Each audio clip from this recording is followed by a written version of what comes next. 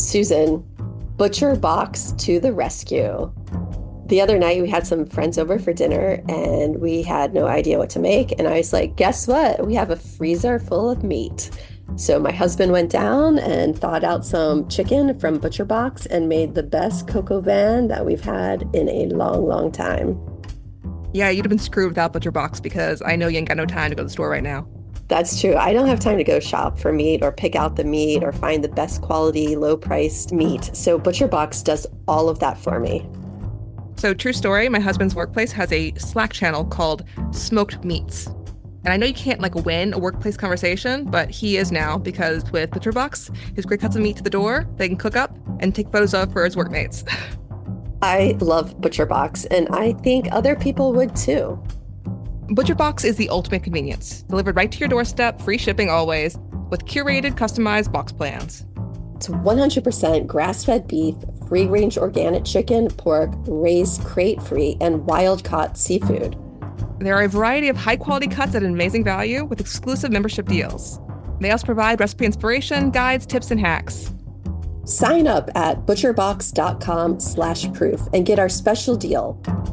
Butcher Box is offering our listeners a free for a year offer, plus an additional 20% off.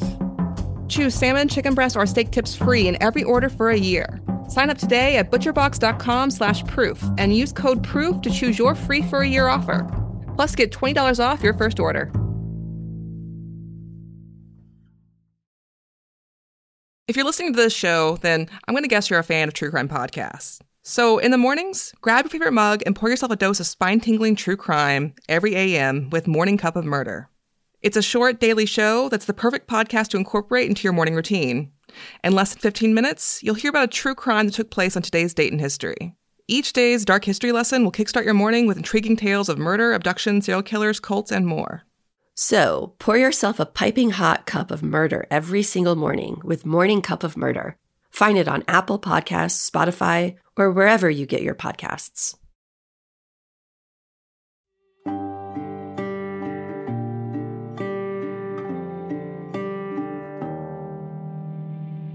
It's a story that, at least in the United States, you've heard 100 times before.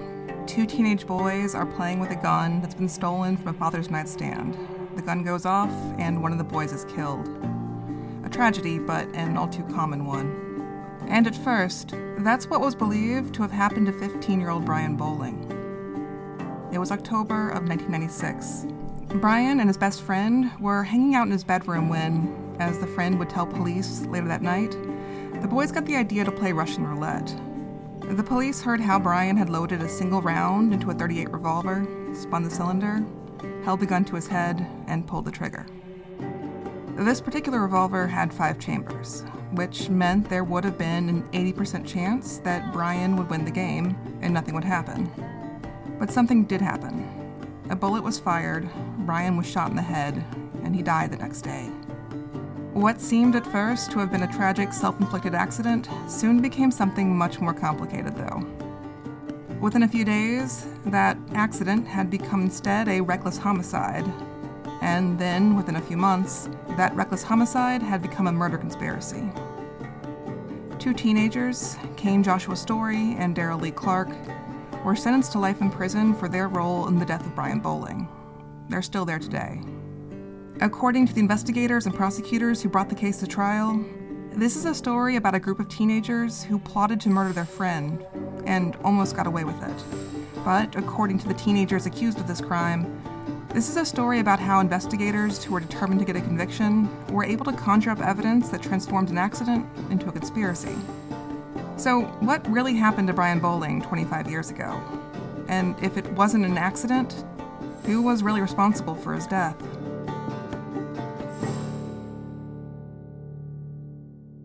This season on Proof. Dallas Ballard wanted both of these guys. He wanted both of these boys. He's just a dirty, dirty cop. He put 2 boys and ruined their life and put them in prison. That's rough right there.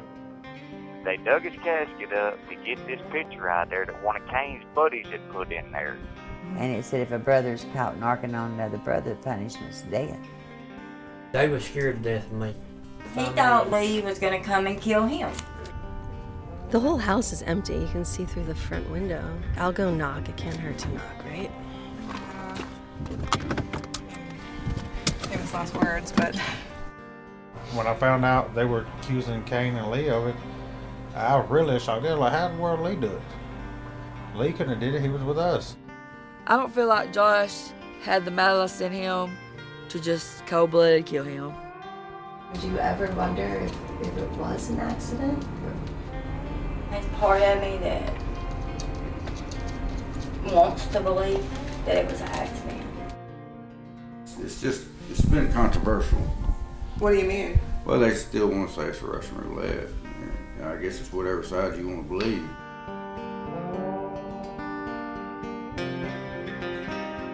Hi, my name is Susan Simpson. I'm an attorney and also a podcaster.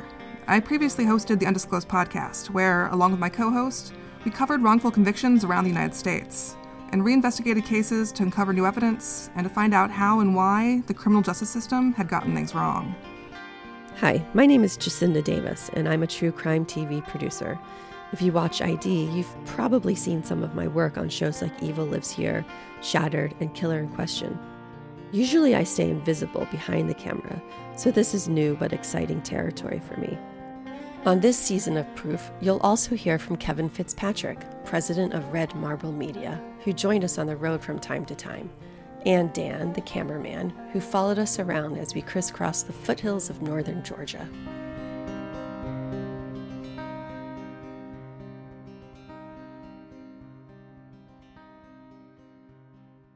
Susan and I began working together in 2020 on the Jeff Titus case out of Kalamazoo, Michigan. Titus was convicted of shooting and killing 2 hunters on opening day of deer season back in 1990. If you don't know that story, you can listen to it on the Undisclosed podcast or watch Killer in Question, The Hunted, streaming on Discovery+. While we were working together on the Titus case, we started talking about the Brian Bowling case, a case from Floyd County, Georgia. And we decided to team up to try something new, a show that's a collaboration between a podcaster and a TV producer. You can listen to this show like you would any podcast. And you can follow us everywhere with the handle @ProofCrimePod and on our website, proofcrimepod.com.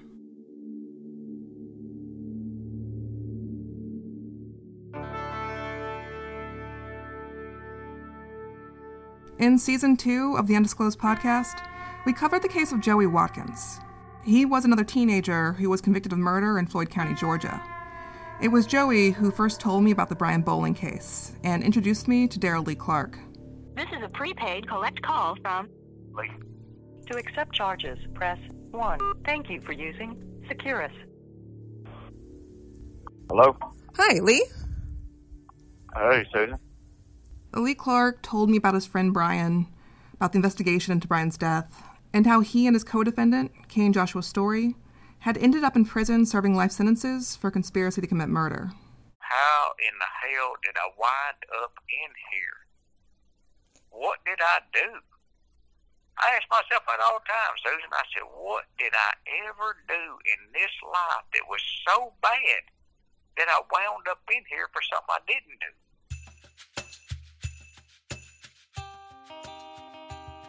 When Susan and I first started digging into this case, one of the first things we did was request the trial transcripts from the Floyd County Courthouse. The initial response from the court clerk was not encouraging. Sorry, we were told, we can't find the transcripts for that case. Eventually, we would start to get records, some of them anyway. But at the beginning, the only way we had of learning more about what happened to Brian Bowling was by talking to the people whose lives had been impacted by his death. That's why, last year, we traveled down to the tiny rural community of Silver Creek in Floyd County, Georgia. So we're here with Amanda. Do you go by Mandy or Amanda? My family calls me Mandy. Okay. So either or, Mandy, either or. And you are Brian's sister. I'm his sister. How old were you? I was 17, just turned 17 in August. So you and Brian were pretty close in age. Yeah. You're older, but... 21 months apart. Yeah, so you're almost peers. Yeah, we were very, very close. Very close. It was like whenever he died, there was a part of me that died. Brian's sister Amanda still lives in Silver Creek today. Actually, she lives just next door to the trailer where her brother died all those years ago. In the years since, Amanda has done her best to keep her brother's memory alive. Every year, on the anniversary of his death, she posts heartfelt tributes on social media, reminding people in the community about her family's loss. Do you talk about Brian a lot? I do. I feel like I have to, because I don't want to forget about him. Yeah. Which I know I never will, but, you know, I have forgotten what his voice sounded like. I have forgotten that. Seems like a lot of people haven't wanted to talk about this case over the years. Yeah, a lot of people, hush about it, and people ask me, what do you want to know? I'll tell you everything I know, Mm-hmm. I don't mind sharing the story. I like to, it helps me. Susan, it's no secret that I have been taking Nutrafol and loving it for a few months now. Susan, have you gotten your Nutrafol yet? I finally did. I'm on the Nutrafol train, and I'm really excited because, not going to lie, my hair's been a hot mess this whole season. I think this season has impacted both of our hair in not great ways. Our sanity, our health, and definitely like ripping hair out in frustration sometimes. Yeah, absolutely. But thankfully, Nutrafol is there to help. Nutrafol is the #1 dermatologist-recommended hair growth supplement, with over 1 million people seeing thicker, stronger, faster-growing hair with less shedding. Thinning hair is different for men and women, so a one-size-fits-all approach to hair growth doesn't cut it. Nutrafol has multiple formulas that are tailored to give your hair what it needs to grow based on your biology. Take the hair wellness quiz at Nutrafol.com for a personalized hair health plan based on your specific root causes. Take the first step to visibly thicker, healthier hair. For a limited time, Nutrafol is offering our listeners $10 off your first month's subscription and free shipping when you go to Nutrafol.com and enter the promo code PROOF. Find out why over 4,500 healthcare professionals and stylists recommend Nutrafol for healthier hair. Nutrafol.com. That's spelled Nutrafol.com, promo code PROOF. That's Nutrafol.com, promo code PROOF.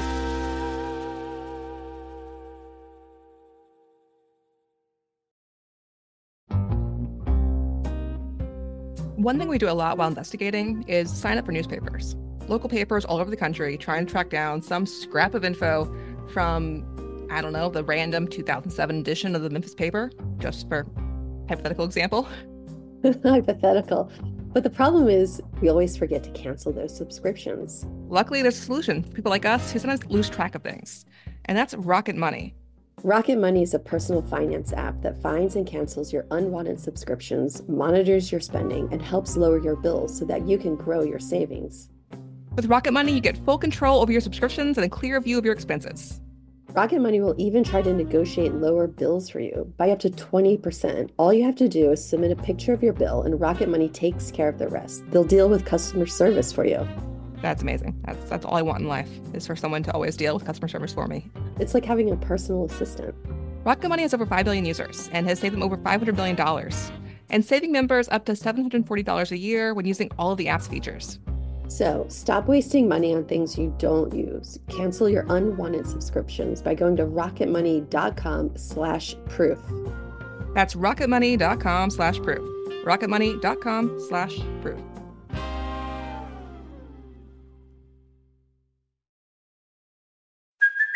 Hey, it's Kaylee Cuoco for Priceline. Ready to go to your happy place for a happy price? Well, why didn't you say so? Just download the Priceline app right now and save up to 60% on hotels. So whether it's Cousin Kevin's Kazoo Concert in Kansas City, go Kevin, or Becky's Bachelorette Bash in Bermuda, you never have to miss a trip ever again. So download the Priceline app today. Your savings are waiting.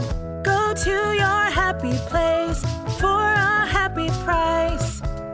Go to your happy price, Priceline. For the most part, this is a case that Floyd County has forgotten. Although, even back in 1996, when Brian died, and in 1998, when the trial occurred, it didn't get much attention then either. I was kind of surprised no one's ever, there hasn't really been any coverage. No, not really. There was Channel 2 come and, covered just a little story of it, but that was it, Back at the time? Yeah. We showed the news segment from Channel 2 to Amanda. It was the first time she'd seen it in 25 years. Josh is free on bond. The mother of the victim. Josh was screaming I didn't mean to kill him. And then he said he shot himself. These two best friends, teenagers, listening to ear-splitting music in the back bedroom of this home. The victim's mother and other family members in their Rome home, they hear a pop. The mother thinks the stereo speakers have burst. She goes to see what's happened. And when I got in there, instead of speakers being burst, my son was dead. Is that the one you remember saying? Yeah. That's the only one that I think that was ever... Oh, are you okay? Yeah, I'm good. I'm good. It just brings back memories, you know, probably some that I had tucked away, you know. Yeah. Who was there in the video that you saw? That was my mom, my dad, my husband, which he was my boyfriend at the time. He's my husband. We've been married 25 years now. Wow. Initially, everyone thought that Brian's death had been a tragic but self-inflicted accident. That all changed 2 days after the shooting. Shot in the head, 15-year-old Brian Bowling. His best friend, 17-year-old Josh Story, first told police they were playing Russian roulette, that Brian shot himself. Then Josh changed his tale. Says he, Josh, had the gun and it went off accidentally. This was his best friend. He trusted him with his life, and he took his life. You may have noticed that Daryl Lee Clark is not mentioned at all in this news segment. That's because, at first, there was only one teenager arrested in this case, Brian's friend Josh, who everyone agrees was with Brian in his bedroom when Brian was shot. Josh's full name is Kane Joshua Story. To make things just a little more confusing in this case, you're going to hear him referred to by both his first and middle names.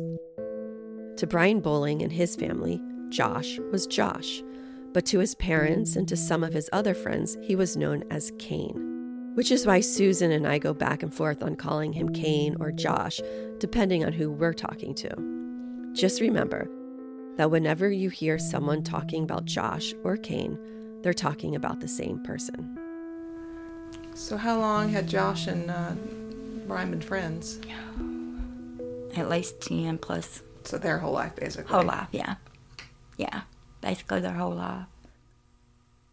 The Bowling family lived in a double wide off of Creighton Road, just behind an old cemetery connected to Pleasant Hope Church. Josh/Kane lived with his family on the other side of the cemetery, just a short walk away from where Brian lived. The boys were always going back and forth between each other's houses, and at times, Josh would even live with the Bowlings. Brian's Aunt Melody recalls how close Josh had been with Brian's entire family. You know, his parents, I think, would kick him out when he'd get in a little bit of trouble, and he'd stay at my sister's house. And, I mean, he stayed there weeks on end. So they loved him. He was and like he family. loved him. Yeah. Yeah.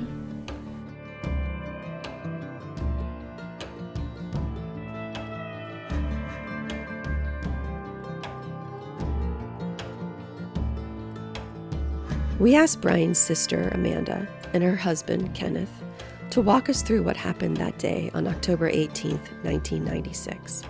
They both remember Brian getting back home around 8 or 9 p.m. that night after spending the day doing odd jobs with family friends Wayne and Charlie Childers. Wayne and Charlie, their family, they cut all the cemeteries around this area. They lived across the street from the store, Silver Creek Mini Mart, and my Nana and Papa lived beside the store. So they've known us our whole entire life. So he's out cutting grass somewhere around here with the Childers, and then all three of them come back to your place? Yeah, all three of them come in and sat down. We was watching Harry and the Hendersons. I'll never forget that on TV. The telephone rung, and it was this little girl named Caprice, which was supposed to have been his girlfriend at the time. Called him, got him on the phone. He went to his bedroom. So that night at the Bowling residence, there were 7 people. There was Rocky and Deborah Bowling, that's Brian's mom and dad, his sister Amanda, and her then boyfriend, now husband, Kenneth, and Wayne and Charlie Childers, the family friends of the Bowlings who Brian had been working with that day. They were all in the living room watching TV, except for Brian, who had grabbed the cordless phone and had gone back to his bedroom to talk to his girlfriend, 15-year-old Caprice Hyatt. It was a little later on that night, around 9:30, when Josh/Kane showed up at the Bowling's house. And he did something that Amanda and Kenneth found to be very strange. He knocked on the front door. We've lived here forever, 10 years. You know, they were best friends forever. He's never once knocked on our door. He knocked on our door that night. And he never knocked on the door. He knocked on the door and Mama said, "Come on in, son," you know. So he said, "Is Brian here? Brian in his room?" Mama said, "Yeah." So he walked on around through the kitchen, through the dining room, went to Brian's room. I looked at my husband, my boyfriend, husband. I say husband because he's my husband now. Josh never knocked. Josh knew he was welcome there. He never knocked. He knocked that night, and they asked, "Where's Brian?" You know, and he never done any of that. There was a lot about Josh's behavior that night that, at least in hindsight, Kenneth and Amanda had found to be suspicious. Something just wasn't right. We knew him, you know, because he usually just comes in, just because he was tall, you know, just being his goofy self, you know, talking to Mama, messing with Daddy, messing with us, and there's nothing like that night. Come in, head down, Brian in his room. Josh headed back to Brian's bedroom, and Brian's family assumed that the two of them were just hanging out and listening to music like usual. He had a radio playing. It was playing Bone Thugs and Harmony. That's what we all listened to back then. It's the 90s. The song playing in Brian's bedroom that night was Bone Thugs and Harmony's 1996 hit single, The Crossroads. Brian's aunt and uncle recall Brian's mother, Deborah Bowling, telling them about it. That's what she had told me at the time, you know, is when Josh came in, that as soon as he went to the bedroom, they turned Bone Thugs and Harmony on. And this song was kind of Brian's song, and all of them just kind of, I guess that was their little anthem thing. I don't know. I even had to dig up the words to the song for the investigators. A few minutes after Josh arrived, a loud noise reverberated through the trailer. It was loud enough to be heard over the sound of The Crossroads playing through Brian's speakers. And we heard a real loud thud. I don't think it was the gunshot that we heard. I think what we heard was him hitting the floor, because it was just a loud thud. So I opened up the door, and me and Kenneth were the first ones in the room, and Brian was laying in the floor. And I reached down and I said, "Brian," I said, "get up," you know, because I thought he was playing. And then I reached down and I seen the blood and everything. And then I knew. And then Kenneth, he just pushed me out the way, basically what he did, and grabbed a towel. Brian's family quickly realized that Brian had been shot in the head. The gun was between Brian's feet. Josh was backed up in the corner. He was laying on his right side, like he was sitting on his bed like he had just fell off his bed.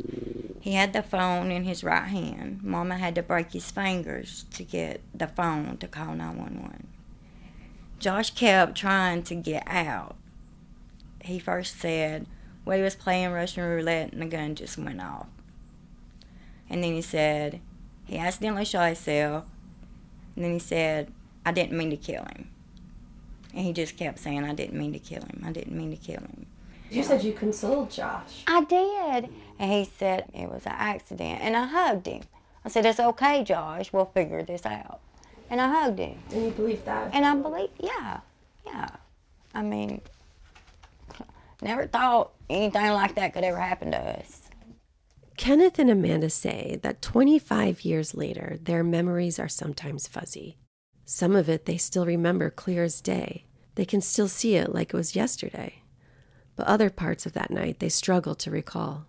They both wish there were better records from the night of the shooting.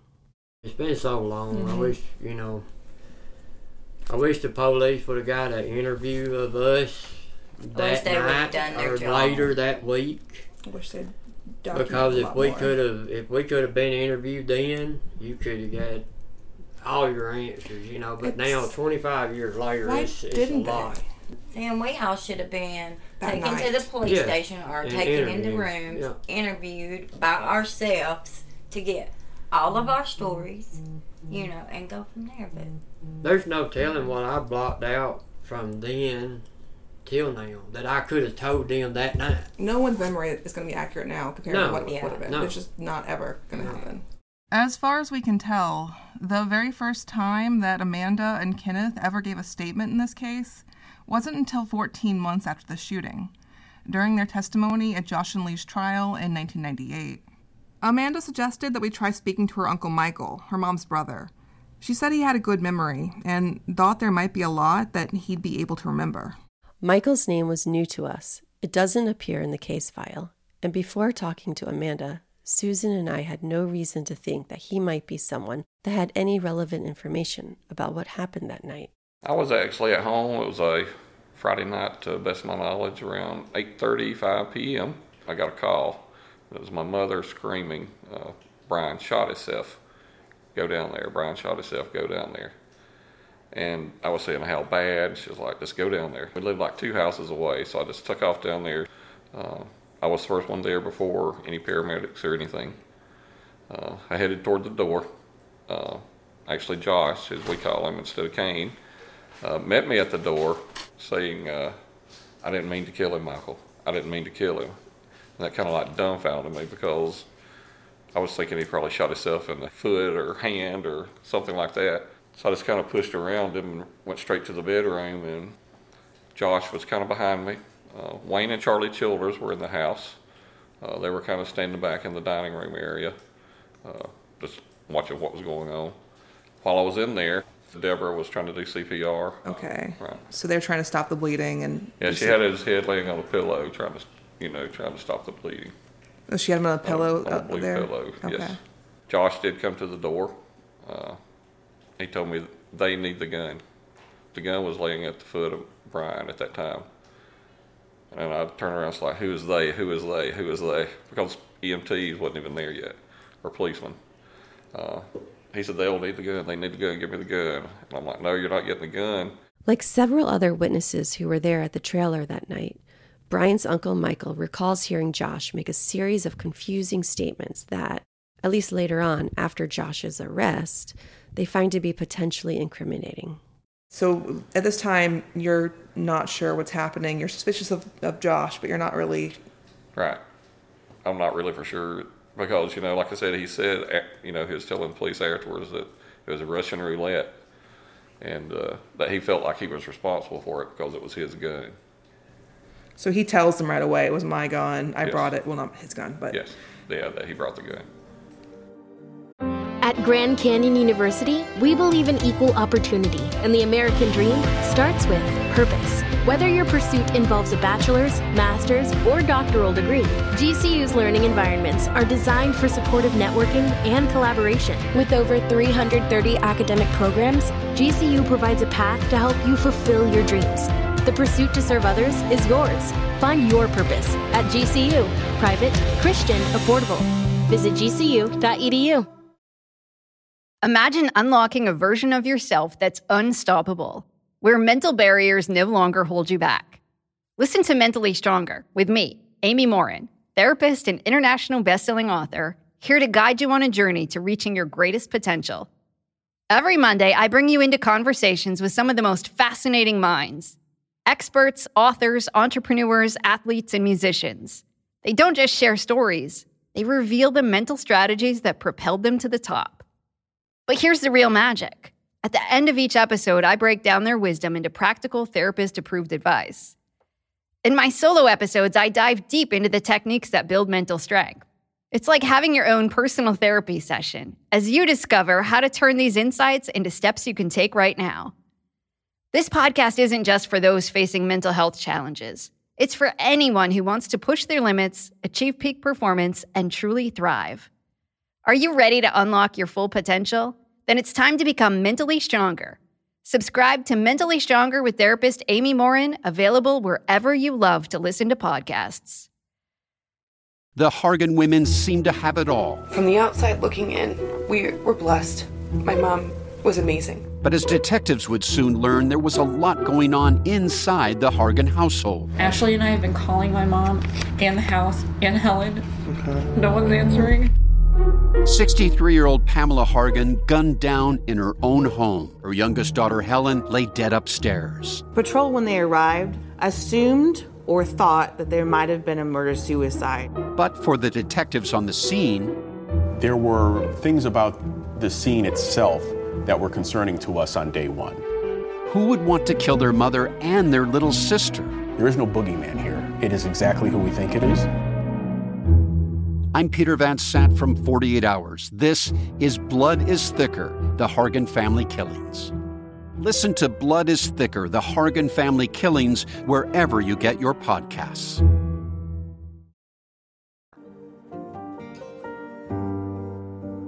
There are no records of any witness interviews the police conducted at the trailer that night, assuming that they conducted any at all.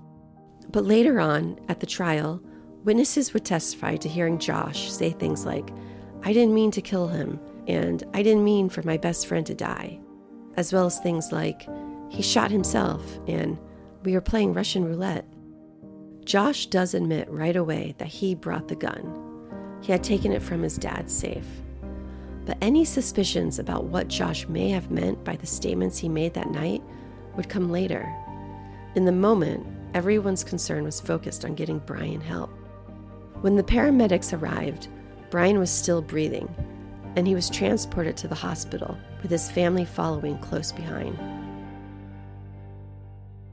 All I could think about was, oh my God, we got to get him out of here, got to get him to the hospital. Please don't let him die, because I was thinking that he was going to be okay.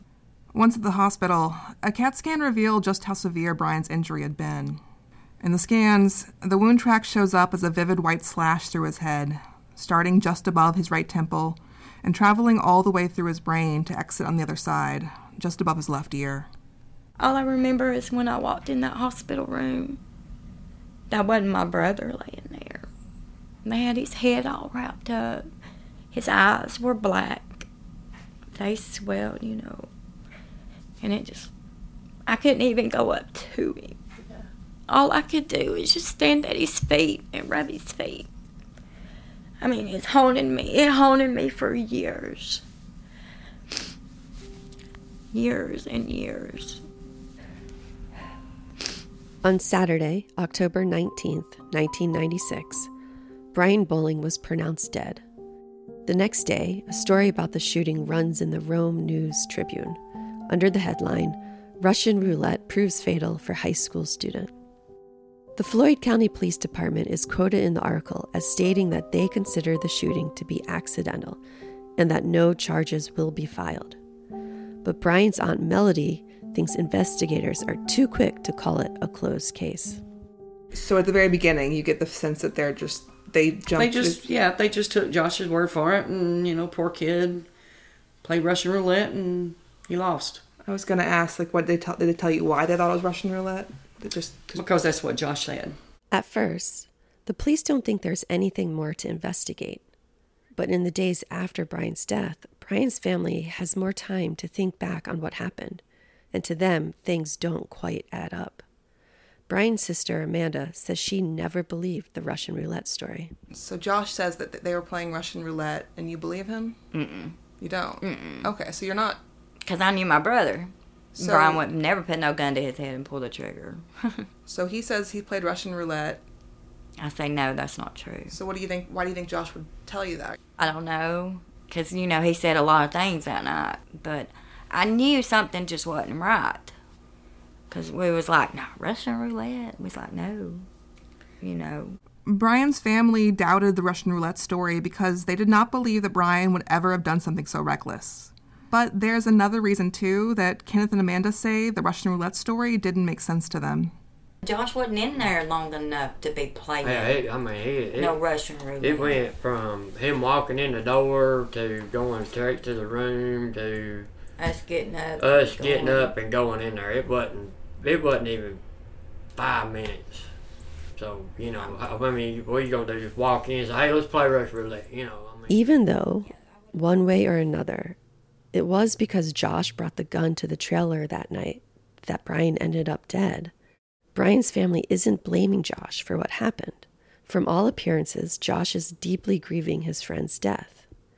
Brian's Aunt Melody remembers that Josh even joined Brian's family in helping to plan for his funeral. You know, because next day, he's there at the house, and Josh is at the house? Oh yeah, he was at my mom's house where everybody was gathering because Deborah's house was a wreck, and he was there, and he wanted to play his guitar and sing at the funeral and all this stuff, and Deborah was just, so glad. Because the Floyd County Police Department believes that Brian's death is an accident, their initial investigation was routine at best. On the night of the shooting, the police take Josh from the Bowling's trailer to the Floyd County Police Department. There, they swab his hands to test for the presence of gunshot residue and question him about what happened to Brian. He tells them Brian was playing Russian roulette when he died. We don't know what exactly Josh tells them about whose idea it was to play Russian roulette.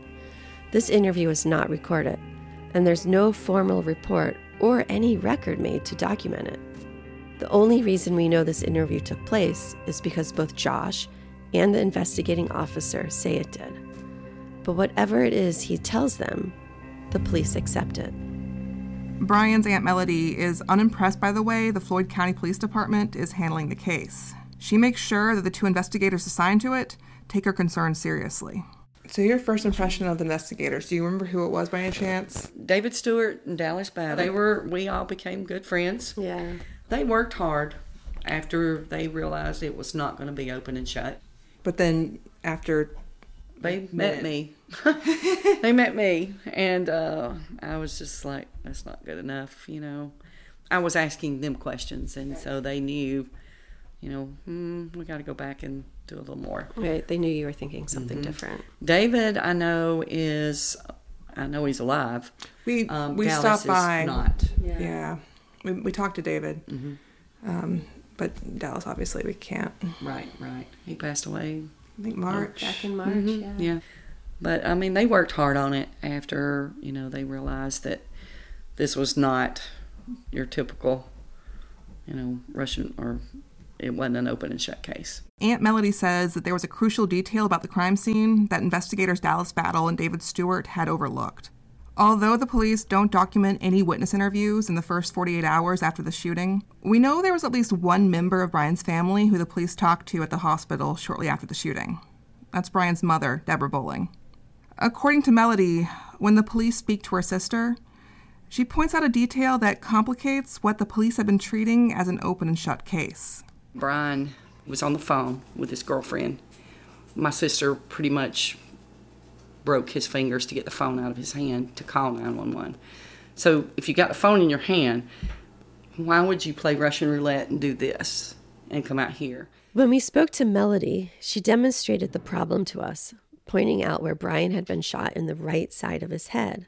According to his mother, Deborah Bowling, when she had found him lying on the floor of his bedroom, he'd been gripping the cordless telephone in his right hand.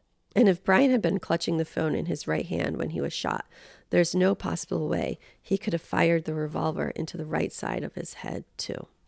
And the detectives, they were just like, oh, it's Russian roulette. That's what they said. I'm like, no, let's go back to the drawing board. So they talked to Josh again. At trial, Sergeant Dallas Battle testified that 2 days after the shooting, he made a trip to the funeral home with the county coroner to inspect Brian's body. And something about what he saw there at the funeral home, what exactly it is he doesn't say, caused him to change his mind about how Brian was killed. He no longer believes that the gunshot had been self-inflicted. That's when he makes the decision to bring Kane Joshua Story in for a second interview. It's during this second interview that Josh says something that changes the course of the entire investigation. During Josh's second interview, Sergeant Dallas Battle tells him that he knows Josh is the one who shot Brian. You didn't shoot Brian on purpose, Sergeant Battle assures him. It was an accident, wasn't it? Nobody said you'd done anything on purpose. And at first, Josh continues to insist that Brian had shot himself, that Brian had been the one to hold the revolver to his head and fire it. But eventually, Josh changes his story. Josh still insists that Brian had been playing Russian roulette, but at Sergeant Battle's urging, he acknowledges that he'd gotten the revolver back from Brian. It went off and accidentally hit him, Josh says. I saw Brian hit the floor, and the gun fell out of my hand. Josh was charged with involuntary manslaughter and booked into the county jail. Brian's Uncle Michael remembers when Brian's mother received the news that Josh had been arrested for killing her son. Oh, she was screaming and kind of breaking down, so like I said, she had called the funeral home and told them to hold off on everything, and like she didn't want his name in the paper as being a pallbearer or anything like that, because she was even going to let Josh sing at Brian's funeral. So that night and be a pallbearer and so forth. Because I remember her having to call the funeral home, like, hold all of my arrangements, So at that time, when they tell her that Josh has said he did it, but are they saying he said it was an accident at that point? They just said that they would charge Josh and that the evidence showed that he did it. I don't know if they told her exactly that he admitted it. And were you surprised when you heard that? We were completely surprised. Yeah. Was there at that point, did any other names come up, or was it just Josh? At that time, it was just Josh. The day after his arrest for involuntary manslaughter, Josh/Kane is released on bond. He remains free for the next 7 months. Then, 7 months later, in May of 1997, he is arrested again. This time, the charges are upgraded to first-degree murder and conspiracy to commit murder. And Josh is not the only one charged for Brian's death. Another teenager is arrested as well, 17-year-old Daryl Lee Clark. Me and Brian were good friends. I mean, we weren't best friends, but we were friends. I hated what happened to him. I hated to hear it. It hurt me when I heard about it. It did. Him and Kane were a lot closer than we were, but I had some good times with him. On the afternoon of May 23, 1997, more than 7 months after Brian's death, Lee had been preparing to go to the lake with some friends. Just before heading out, though, he stopped by his mom's house. And that's when my mama comes out and tells me that the police had been by there with a warrant for my arrest for conspiracy to commit murder and murder. Ain't no mistake. She said it went by your daddy's place, too. Lee's parents drove him down to the Floyd County Police Department to try and figure out what was going on. All the way when I even got down to the county jail down there and went in there to tell the lady, I told her, I said, look, there's clearly been some kind of mistake made.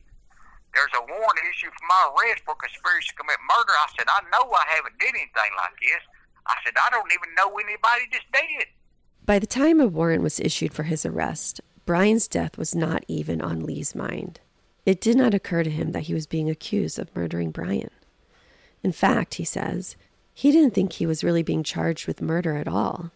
He assumed the whole thing must have been some kind of huge mistake. I said, I would really like to get this straightened out. Well, it didn't nothing get straightened out. I got drugged to the back, got handcuffed. Dallas Battles come down there trying to get me to talk to him, acting like I know what was going on. And I told him, I said, look, I don't know why y'all got me down here. I said, you're sitting there talking to me like I automatically know what's going on. I said, why don't you tell me what's going on? Then I'll know, because I ain't got a clue what you're talking about. Why am I down here? Why are these charges on me?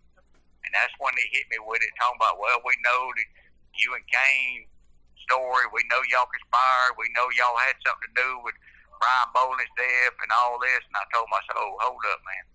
I said, I can't even believe you're playing this card right here. I said, look, I didn't have nothing to do with any of that. I wasn't even there when Brian killed himself. I said, and to my knowledge, that's exactly what happened.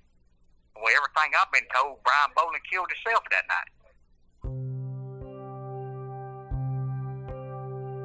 In January of 1998, both Kane Story and Lee Clark went on trial for the murder of Brian Bowling. The prosecutor, Steve Cox, presented a theory that Brian's death had been a gang-related revenge killing. He told the jury that Brian, Kane, and Lee had all been members of a gang called the Freebirds. The Freebirds, he said, had a very specific code of conduct that gang members were required to obey. One of the gang's rules was that any gang member who spoke to the police had to die. And Brian, the prosecutor said, had broken that rule, which is why his fellow gang members had been required to kill him. Prosecutor Steve Cox told the jury that there'd never been a game of Russian roulette. All of that was just a cover story that Lee Clark and Kane Story had come up with in an effort to hide the fact that one of the two boys, either Kane or Lee, had intentionally shot and killed their friend. I was curious, did Steve Cox commit to a theory? Did he say what he thought had happened? What was the... I don't know if... I don't think Steve ever said one or the other did it. Right. Because only one of them could do it. So I don't think he was trying to settle on getting one prosecuted and one not, or one found guilty and one not. But he didn't say that which one definitely did the shooting. I don't think so, no. Okay. Brian's family got the verdict they'd been hoping for, but there was a lot about the case that was left unanswered. We called Kevin back at the office to tell him what we'd learned. They were both ultimately convicted of conspiracy to commit murder. Yeah. Which means that the jury didn't have to determine if any one of them had pulled the trigger. Yep. So just that they had planned the murder and seen that it was carried out, basically. Because the investigation never came up with an answer about how exactly Brian had been killed, Brian's family has been left to fill in the gaps with their own theories, all of which involve Lee being outside Brian's bedroom window the night he was shot. My thoughts were Lee probably shot him, and Josh had to lure him to sit in the bedroom, but I think the shooter was Lee. Brian had a window, and Brian's window flopped in and out, so I think he would leave home, come back through the window. But that night, that window was some kind of wood or something was off. So the kicker is why I believe Lee shot him is Brian had been cutting grass with two of our neighbors, Wayne and Charlie Childers. So they were there still at the house when they brought Brian home. And when Brian was shot, everybody jumped up and ran to the bedroom. Charlie didn't hear it. So he sat there and he saw Lee come across the front yard. There's a street light, and he had never seen this kid before, and he picked him out. And you feel like that was I feel the like smoking gun in the trial? Yes, I do. What do you guys think happened that night? What's your idea, your theory? I don't know. I just don't. I really and truly don't think that Brian would be sitting there playing with a gun and knowing that it could end his life. I just don't believe it. I don't believe it at all. I think Josh was there. I think Lee was there to make sure that Josh did it, or he could have told him, one of you's gonna die. I don't know. I don't know. I feel confused now, But I mean, one of them took my brother's life. I do know that because I know my brother didn't do it. I mean, and one is just as guilty as the other because they was both there. What's your understanding of what went down? I do feel in my heart that Josh pulled the trigger. Like I said, due to him meeting me at the door, saying I didn't mean to kill him, Michael, I didn't mean to kill him. So I feel in my heart, that he really was the trigger guy. I kind of feel that Lee was there too as well. He was probably either halfway in the room or in the room, and that he kind of talked him into it or forced him into it, really, by threatening him. So by threatening Josh. By threatening Josh. To me, Josh wouldn't have never done it completely on his own because they were too good of friends. So. Because this was a conspiracy case, the jury was able to find beyond a reasonable doubt that Lee and Kane were both guilty of killing Brian, even if they had no clue which one of them had actually fired the shot. It's this uncertainty about who actually killed Brian, or if Brian really did shoot himself, that caught our attention about the case. If the prosecution is right, then Cain Story and Lee Clark orchestrated a complicated murder conspiracy to kill their best friend. As Susan and I start looking into this case, we had a lot of questions about the prosecution's narrative. So the other thing that doesn't make sense about their theory is that if it was a big planned murder, that Cain would admit to doing it moments later. Like if the plan was that we're going to stick to our story, it's Russian roulette, he killed himself, why would he start admitting to it? So the idea is that it's a conspiracy for murder. Cain distracts Brian. Lee comes in the window and kills him. And then immediately after, Cain is like, I killed him. I did it. Which, one, you didn't under this scenario. And two, why admit to it? And also in her testimony, Brian's mom makes it clear that that's not a confession. That's at best like a admission of guilt for bringing the gun. Right. And he has said he feels guilty for bringing the gun. In his letter to me, he's like, he described what happened and said, if that's a crime, I'm guilty. But if it's not, I'm not guilty of what they said I did. Brian's Aunt Melody was not called as a witness in this case. So she was one of the few members of Brian's family that was able to sit in the courtroom and watch the trial. And as she sat through the 7 days of testimony, she began to lose confidence in the case that the prosecution had put together. There were just so many holes in the investigation, But a jury evidently felt like that they should be convicted. And I felt like they did need to be convicted, but I was very surprised that they were. It wasn't just Brian's family that was surprised by the verdict. Lee Clark had not been expecting it either. Did you think you were going to be convicted? Me? Yeah. No, I'd never seen this coming in 1,000 years. I sit in that courtroom and I swore up and down. I was going back and forth to court, and I was telling these guys in the jail with me, I said, these people are up there lying. I said, they know they're lying. They got to know they're lying. I said, if this jury is sitting in there listening to the stuff I'm listening to, if they're opening their eyes and they're listening properly right here and listening to the truth, I'm going home, man. I said, no, they're supposed to be here, man. That's what I was telling them, but it didn't work out like that. As of this past January, both Cain Story and Lee Clark have now been in prison for 24 years, serving life sentences, for a crime both of them say they did not commit, a crime that they say never even happened.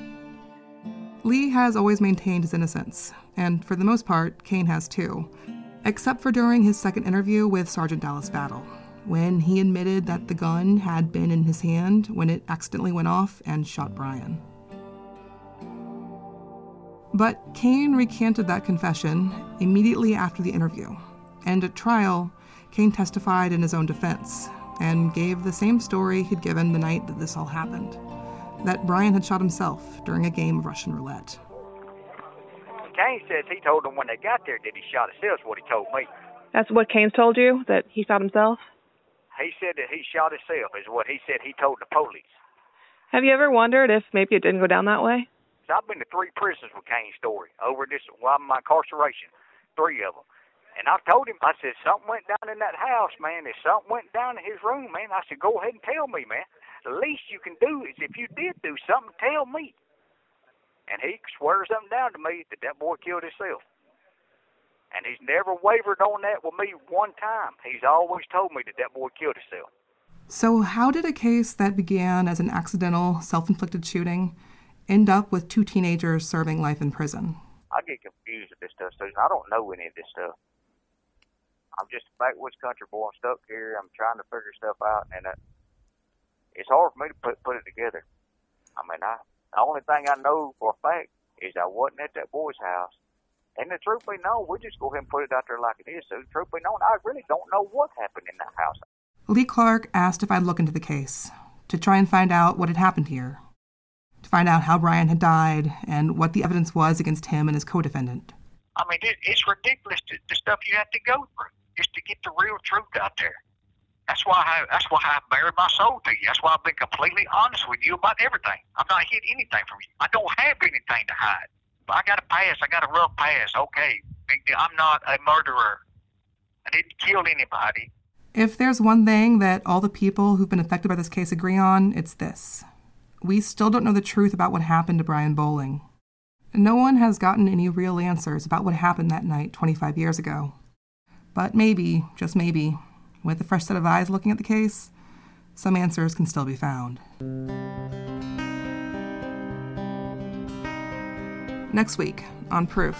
I think the reason why they come up with the plan of killing Brian was because they thought Brian was talking. But Brian wasn't talking. Brian didn't say a word about nothing. Do you think Brian was in a gang? I'm sure he probably was, yeah. I told him straight up, I said, look, Kane, I said, we done stole your daddy's safe. And now here it is, you got his fucking gun on you. I said, what you gonna think when he comes home and he sees that gun gone too? And me and Brian hid behind some graves, and we seen him come up through there, and you perfectly see who it is, because, I mean, it's lit up right there. And then Brian hollers out, "It's Lee!" It's a shame. It's a shame for their families. It's a shame for our family. Just like my sister said, at least you can go see your sons in prison.